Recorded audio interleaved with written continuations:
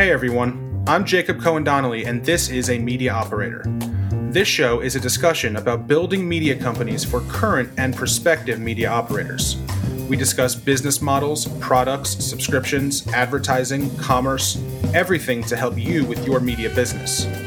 To learn more and to become a premium member of the newsletter, visit amediaoperator.com/membership and use the coupon code PODCAST10 to get 10% off an annual plan. Special thanks to Omeda, the exclusive sponsor of Season 2 of the AMO podcast. My guest this week is Alexis Grant, founder of the recently launched They Got Acquired, a publication dedicated to covering online acquisitions in the $100K to $50 million range. In our discussion, we talked about the critical pieces to launching the business effectively, how she thinks about the team, and why it is so important to have monetization in mind when launching a new media company. I hope you enjoy our discussion.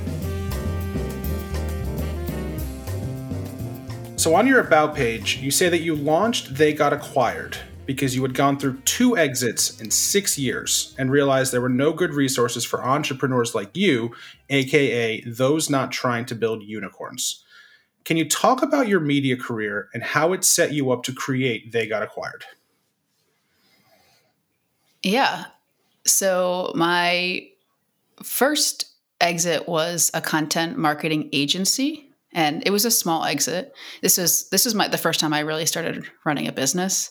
My background's in journalism, so after I worked in journalism for a few years, I got the bug to start running my own thing, and I started as a freelancer, like many people do, and turned that into a small content marketing agency.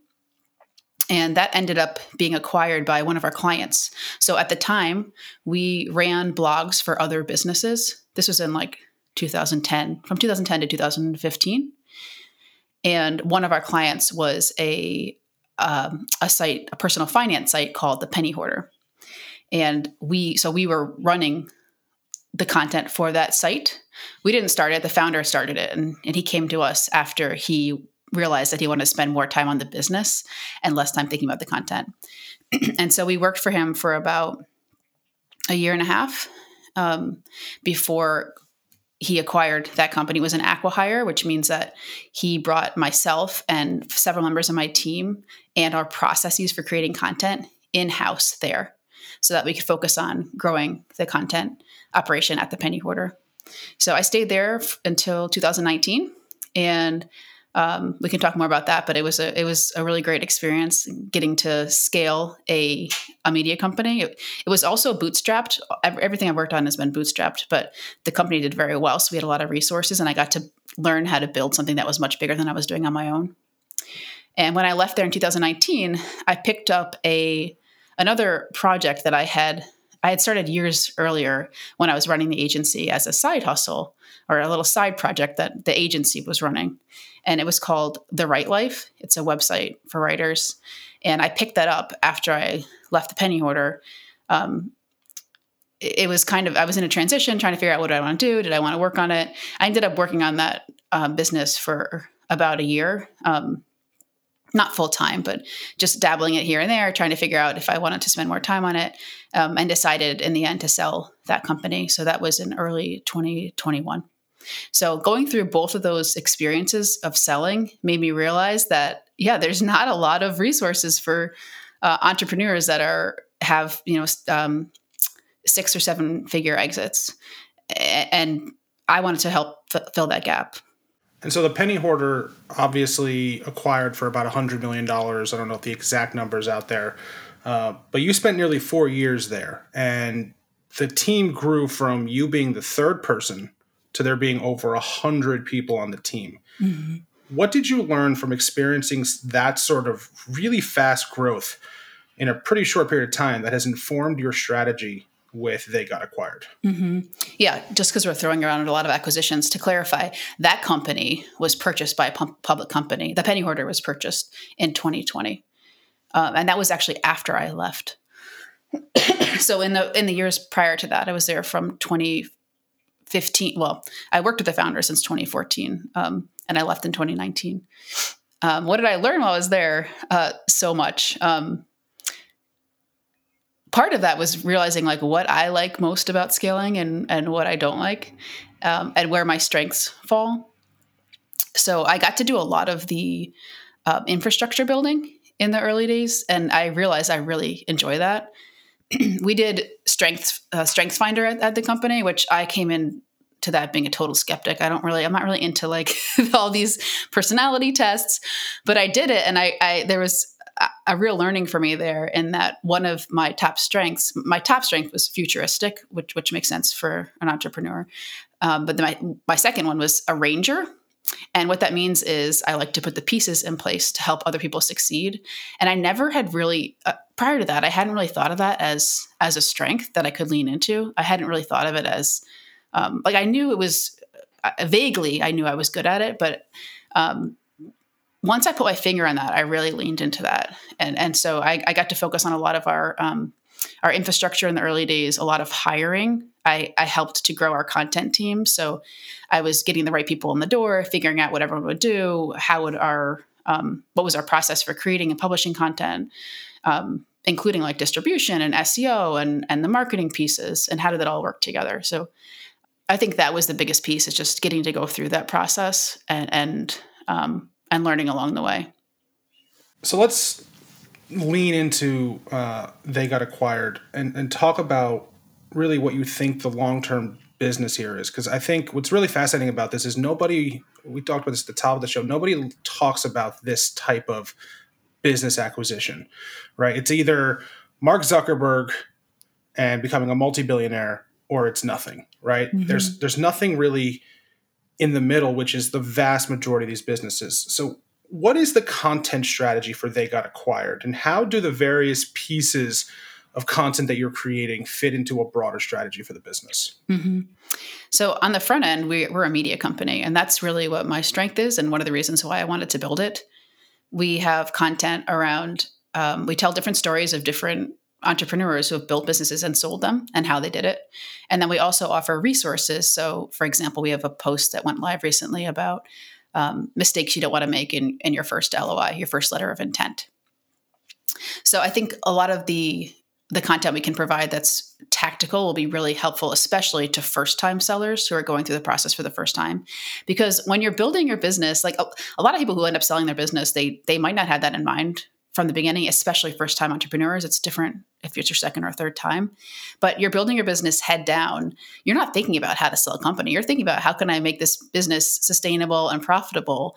And then suddenly you have an opportunity to sell, and there's a real learning curve. You have to learn that really quickly.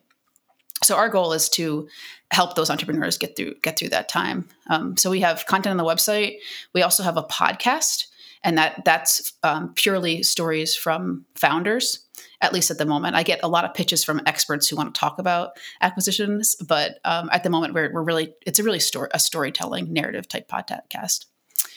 And then on the back end, we are building a database of all these acquisitions.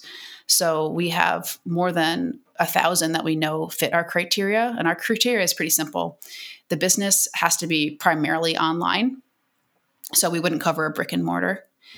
It has to have sold since 2017. And the deal price has to be between 100,000 and 50 million, which is a really big, a huge space to play in. And, some people would say, I think the 6 and 7 figure sales have more in common than some of the 8 figure ones. But I think there's something we can learn from all of those. So our goal in terms of monetizing this is to use that database and sell the insights that we get our hands on through the database, which is new for me because, I've done a couple of different models for monetization. At the Penny Hoarder, we did performance marketing. So sending leads to our clients. I've done a lot with affiliates. And obviously, sponsorships and advertising is always a great option in media companies. But I'm really interested personally in taking this, the data route and being able to sell reports that are based on the data that we collect. I want to talk about revenue in a little bit, but you launched your content marketing blogging agency probably about a little over a decade ago. I remember when I was first getting started building blogs and stuff was at a similar time. Growth at that time looks very different than it does today. The things we did back then to get people to visit our sites, the tactics we tried, they're just different, right? So what have been the early priorities for you now in 2022 to grow the audience for your site that is probably different than what you were prioritizing, say, a decade ago? Yeah, that's a good question. And to be honest, like this is one of the things that I think always makes growing a media company challenging is even if you've done it before, you haven't done it in this moment in time. And this moment in time is different than the last moment in time that you built something. So, on a day when I'm not feeling as confident, I might say to myself, could I do this? Like, yeah, I've done it before. I've built a few minute companies, but I haven't built it in this moment in time. And there are certain challenges about right now.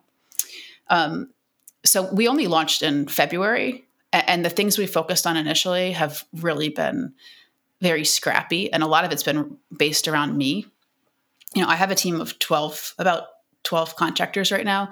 Most of them are doing the content pieces. And I have someone now who I'm training up on some of the more growth strategy parts. But initially it was really just outreach and trying to get people one by one onto the email list. One thing that's different is I think years ago when I was building The Right Life, for example, I always had an eye on website traffic, and I have barely checked the website traffic since we launched. I don't really care what the website traffic is now. And my husband and I were talking about that today. We went on a hike this morning and he's like, what's everyone doing on the website? And I said, you know what? It just hasn't really been my priority to the website. I want people to convert over to the email list. So that's what I have my eye on, is whether they're converting. But our number one KPI really is email. And that was always important. But I think, I've learned through the years the importance of having one North Star. And so knowing from the beginning that that's our North Star has allowed me to help keep our team focused on that. And is the primary promotion of the newsletter the call to action on the website? Have you experimented with, lead magnets or various other sorts of ways to get people to sign up? Or is it really the prominent call to action that's on the website right now? We will have more ways of getting onto the website onto the email list, but we haven't really done much yet. Right now, it's just through the website and through the podcast. So now that the podcast's launched, we've had 4 episodes so far, and we have an ad in the podcast for ourselves, like for the newsletter. So we sold a few sponsorships, but rather than fill that entire sponsorship slot with paid sponsorships, we opted to use some of the inventory to send people to our newsletter. So let's talk about revenue, because it seems as if right out of the gate you're already making money, or at least generating revenue. I imagine it's still a new business. Profitability takes time. On your advertise page, you talk about sponsorships tied to your newsletter, to your podcast. You mentioned reports. Can you talk in more detail about the various products that you're offering to partners?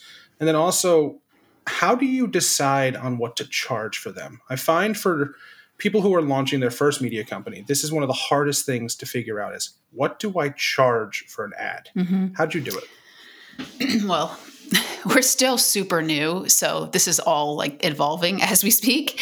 But I can tell you what we have at the moment is we have a newsletter, and each newsletter has one sponsor, and they have a logo at the top, and then they have a sponsor message in the newsletter. And we launched out of the gate with 1 newsletter a week, and we just increased that to 2 a week. Partly because I realized that we already have plenty of content to do 2 a week. For us, I don't think the right strategy is to have this like super long email. I want to have shorter emails that give people the information they need really quickly. And so I would prefer to have 2 a week than 1 long one a week. And it also gave us more inventory for sponsorships. So we just moved to the 2 a week. We have the newsletter, and then we've already finished recording this season of the podcast, our first season. But for the next season, which will probably be in the fall, I don't know the details of it yet, but it looks like it'll be in the fall. We expect to sell sponsorships for that podcast. We'll probably sell it for the whole season just to make it easier on ourselves. And then I also expect us to have other opportunities for advertisers. So when our reports start being launched, just to back up for a second, some of the insights that we hope to release from the database, I can give some examples. when I was selling my content company, I wished I had examples of other content companies that have sold. So I would love to allow other entrepreneurs to download reports of, say, 15 content companies that sold last year for 6 or 7 figures. So you can look at all the metrics around those other companies that are similar to yours and think about how yours might fit in there, kind of like real estate comps like you do for your house. So I could see a world where a sponsor might want to sponsor that. Another product we're working on is companies that buy SaaS companies. So if you're looking to sell your SaaS company, these are some of the PE firms and other companies that you might want to pitch and tell them that you want to sell it to. So those are some of the products that we have not released yet, but we're working on them. And that when they come out, we're hoping that some of them will be paired along with a sponsorship. And in terms of how do we price them, I mean, it's just shot in the dark at the beginning. My barometer is if people say no, then it's too high. But I started out with a 5K sponsorship. So this was when we launched, we had about 1,000 people on our email list because I had worked ahead of launch. I had worked to try with just a simple landing page to try and get people on the email list.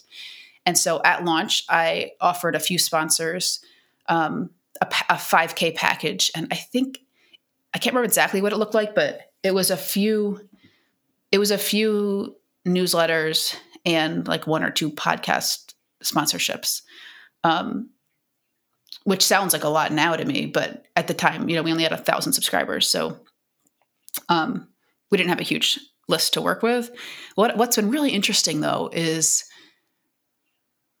it's new to me to be in a space where I think this is a good space for sponsorships.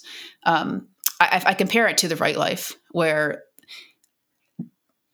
the writing industry is very different, and that writers don't have a ton of money, and therefore a lot of the companies that serve them, they have to get a lot of customers to make it worth their while. If you look at this space I'm in now, first of all, there's lots of companies that are really eager to get in front of entrepreneurs, especially entrepreneurs that are thinking about selling their businesses, whether you're talking about wealth management, so all these marketplaces, M&A advisors and brokers, they're all like itching to get in front of these audiences because there really isn't there's certainly not another content company like ours that focuses on this particular moment in time for a company, the acquisition moment. And a lot of the information and the content that's online around acquisitions comes from the brokers or the M&A advisors or the people who are in there themselves. So it's not they have a dog in the fight, right? Or more of like a third party where they can use us to reach the entrepreneurs who want to sell. So what I'm saying is I think that there's a lot of opportunity here for sponsorships because these companies really want to reach these entrepreneurs and we can help them do that. And for one of these companies, if they get, say, one client or one customer through our newsletter, that could be really valuable for them. This episode is brought to you by Omeda. Marketing automation is a critical part of the growth engine for publishers. But what are the must-have features in a marketing automation tool? Omeda has a new playbook that gives you everything you need to find the right tool and the 3 elements needed to design great marketing campaigns. Download the playbook at omeda.com/playbook. And now, back to our discussion. Big debate over the past couple of years has been the advertising versus subscription one. And right now, at least, you've put yourself on one side of that debate by going with advertising. Why did you opt for an advertising first approach? Have you thought about subscriptions? Again, I understand the business is 2 months old and I'm asking a lot of questions that are perhaps forward thinking, but I'd be curious to know your thinking here when so many newsletters and so many of these publications were launching subscription first. You opted to go ad first. Mm-hmm. I'd love to understand your thinking there. Yeah, I actually consider myself to be going database first because the database is how we want to monetize long term. I've thought from the beginning, of the sponsorships as secondary, but because I've noticed since we launched just how much opportunity is there, I'm going to dial that up a little bit to help us pay for the site until the database reports can can be released and start making us money. But the reason why I wanted to do this instead of go the sponsorship route is because, quite frankly, I think it's more fun to have free content, like content that's available to everybody in front of a paywall. You can reach so many more people, whereas if you're behind a paywall, your growth opportunities, there's tons of people succeeding at this, but you have to grow in a different way because it's not, there's a lot of things that I think you can do if you have a lot of free content in front of a paywall that you can't do if it's only a smaller number of people reading something behind a paywall. So in terms of growth, I think it's easier. I personally, like a lot of my experience has been growing through free content. So, maybe eventually we'll put something behind a paywall, whether it's a newsletter subscription, or we might have a subscription membership option on our site where you can only see a certain number of content pieces before you have to pay. I don't know. These are all things that are on the table right now, but my preference is to grow with free content and get that brand, that foundational, like people love the brand, people are loyal, they're into what you're doing, and then launch a paid product. And so then going back to the reports, will the reports be primarily sponsor driven, or are they going to be paid reports where if I want to understand the 19 companies the content companies that sold over the past 2 years between 1 million and 10 million, is that something that I'm going to fork over my credit card for? So we have a couple ideas here. For one, I do think that entrepreneurs who are going to sell or want to sell their company it would be helpful to them to be able to see comps of other businesses that have sold. And I mean, big businesses do this already. Huge companies have that type of information at their fingertips, but no one's gathered it for these size companies. But then eventually, I'd also like it to be able to be more customized. So I can see a world in the future where you might have a subscription or a membership to the site and be able to log in and pull your own report. Say, hey, I'd like to see this type of company that sold for this amount, that had this many page views or had this many email subscribers or whatever's important to you, and be able to filter through the data, on your own. That makes a lot of sense. I think there has been a real big push over the past few years for companies to use content to acquire audience to then push into data plays in some sort of a way. And I think I wrote about it, I want to say it was 6 or 7 months ago, just because I think it's really a fascinating area to play in. Yeah. The interesting thing here is because I've been thinking a lot, and I'd love to write a blog post about this at some point when I can find the time, but I've been thinking a lot about how so many content companies create the content, but they sell something else. And so in addition to running a content operation, you're also having, if people aren't paying directly for the content, you're also having to run the other operation of what you're making or selling or layering on top, whether that's a course or, there's a million different ways you can do it, but many of the content businesses work that way, where the content is free on the front end and funnel people toward them. And what I like about what we're doing is there's so many synergies by covering the stories of entrepreneurs who have sold. We're building the front end of our media company. We're also populating our database at the same time.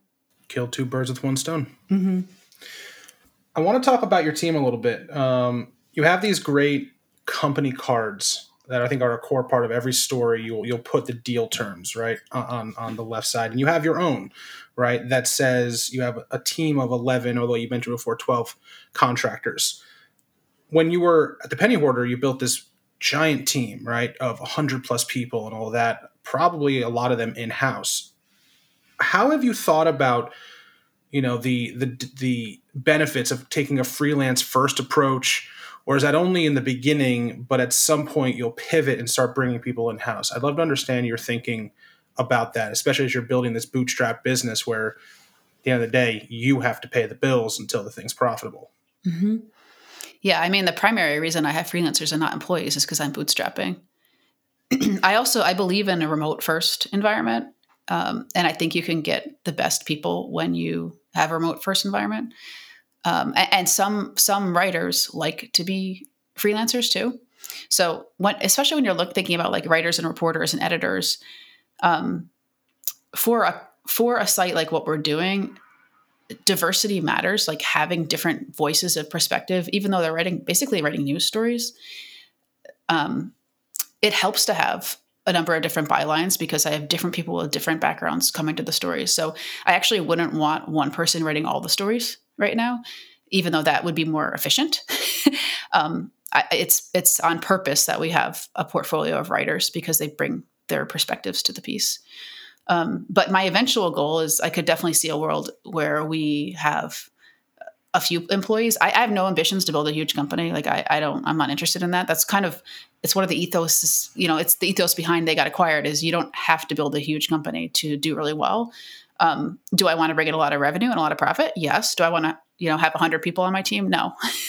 So I'm really, I have long been amazed and fond of the model of having a small team people-wise that can do really well revenue-wise and also in terms of impact. So initially we're starting out with freelancers. My hope is that once we're making more money, we can bring in a couple of employees, but I suspect we'll always have both some employees and some freelancers. And the bulk of those people are focused, at least based on the company page, exclusively on content. Mm-hmm. You don't have, as far as I could tell, anybody focused on the, quote, business side of the operation. No. Can you talk about that? Yes. So since I'm bootstrapping, I'm thinking about what are the easiest things to delegate. And for me, the content operation is the part that comes, it's not easy, but it feels fairly straightforward to me. My background is like really been in building content teams. So what I've done is I've built the content part of the business where, it can't all run without me yet, but even just a few months in, we're getting there. Some of the pieces are running without me, which is helpful. So I can think about other things. So yeah, we have a handful of reporters, an editor, and I don't think the about page, it's missing a couple of people right now. But yeah, an editor, we have a podcast producer, a designer, and I have an operations manager who's helping with keep things moving. But what I would love to hire for is someone to help with growth, audience growth. I mean, the side you asked about the business side, I've basically been doing that. For me, it's more about how do I balance when you're bootstrapping, you have to think about what's the most important thing to put your money into. There are things I can do, but I shouldn't do. But then you have to really think about how do you spend your money? Right now I'm spending about $12,000 a month. So, and my goal is by the end of the year, I'd like to be covering all of that expense. So on our way to profitable, but I'm not pulling a salary right now myself. I want to spend a little time talking about the technology stack because you put out this great pie chart about the costs to launch the business, right? And I think it said something like $31,000 to launch the business, mm-hmm. of which the largest chunk of that was content, mm-hmm. I think $12,000. And then I think the next largest chunk was the website. Mm-hmm. I'd love to understand what the technology stack is that powers They Got Acquired. It's really simple, which is what I love about building online businesses. It's just knowing what tools you want to use. We use WordPress, but we built a custom theme. So we can, and this is one of the benefits of having built a number of content companies is I know exactly what I want in the back end.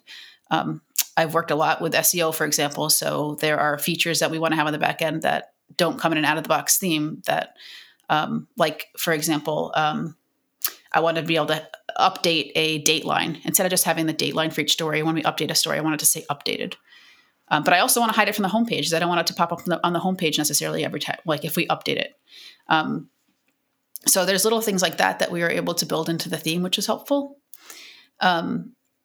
We use ConvertKit for sending our emails, which has been great. And I'm hoping that will scale with us.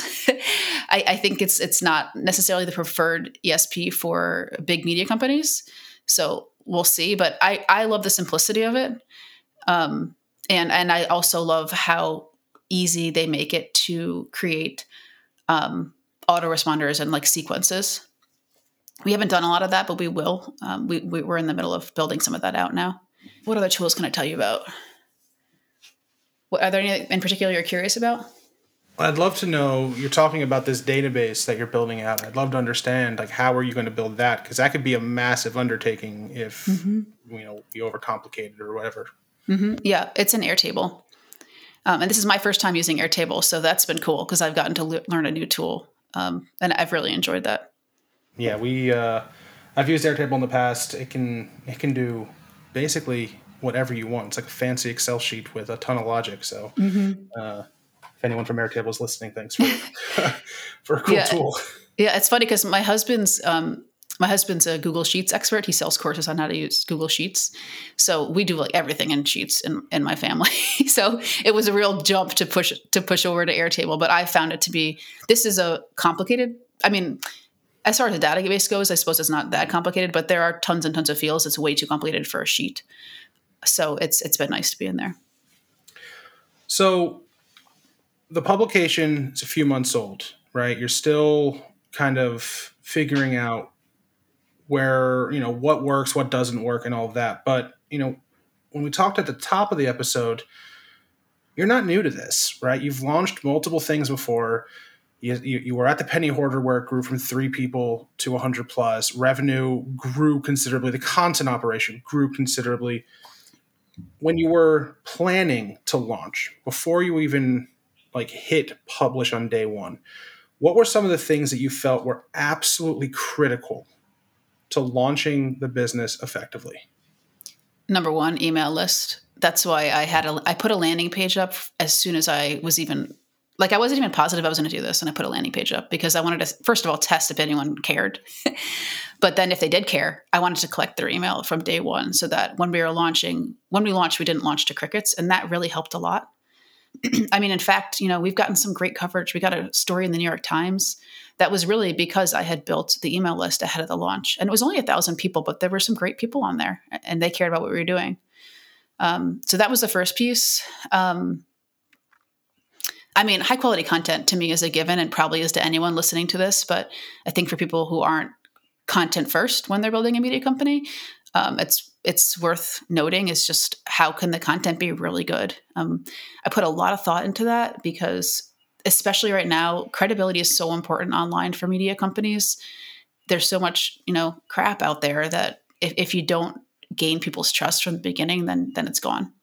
So for example, one of the features we have on the site is if you look at the bottom of any story, there's a little sources pop out. You can click on the sources and it will pop out and show you the sources that we relied on for that story. So you can see where we got our information from. So we really try to be transparent about here's what we got firsthand. Here's what we got from someone else. Just letting people know. Right now, very much 0 to 1. But let's fast forward a few years. Let's put the dream hat on, the ambition hat on, the, where I want to be hat on. In 3 to 5 years, where do you want to see They Got Acquired? I want us to be the number one place people go if they're thinking about selling their business or if they want to build a business that will eventually get acquired. So right now we're focusing on the moment of acquisition, but I think there's so many learnings in there for people who want to build a business that will get acquired in 3 or 5 years. Are there specific products, that you imagine expanding into? Do you think it will look similar to what it is today? Well, I'll say I'm pretty good at rolling with it because even though I have ideas and, for an example, I mentioned earlier that I'd love to have a membership login where you can log in and sort through the data yourself. That's one thing I envision. But already, a few months into this, there are things that are different now than I envisioned them at the beginning. So I try to really stay open-minded and not think too far ahead because I know that things will change. I want to end with the same 2 questions that I ask every single operator that comes on the show. First, what is a mistake that you have made in your career that you wish you hadn't, and what did you learn from it? Not firing fast enough. One of my favorite parts about doing this is growing the teams. And in fact, I often end up working with some of the same people for my next project that I worked with on the previous project. And I love watching those people grow and going on to get new opportunities. And I think because of that, I have made the mistake of letting people stick around for too long when they were bringing down not only themselves, but, the team. So I think I've gotten better at that over time. It's an important skill. And then what is some advice you would give someone who is thinking about launching their first media company today? Think about monetization from the beginning, because I think a lot of people that start media companies, they love the content. They love the storytelling. They're into the content part of the business. And it's, when you start, sometimes it makes sense to say, let me start this and then I can see if I can make some money off of it. But if you really want it to be something that's going to sustain you and your family and an entire team, it makes sense to come in from the beginning, knowing how you're going to make money. If you enjoyed this episode, hit subscribe and give it a 5-star rating with your thoughts.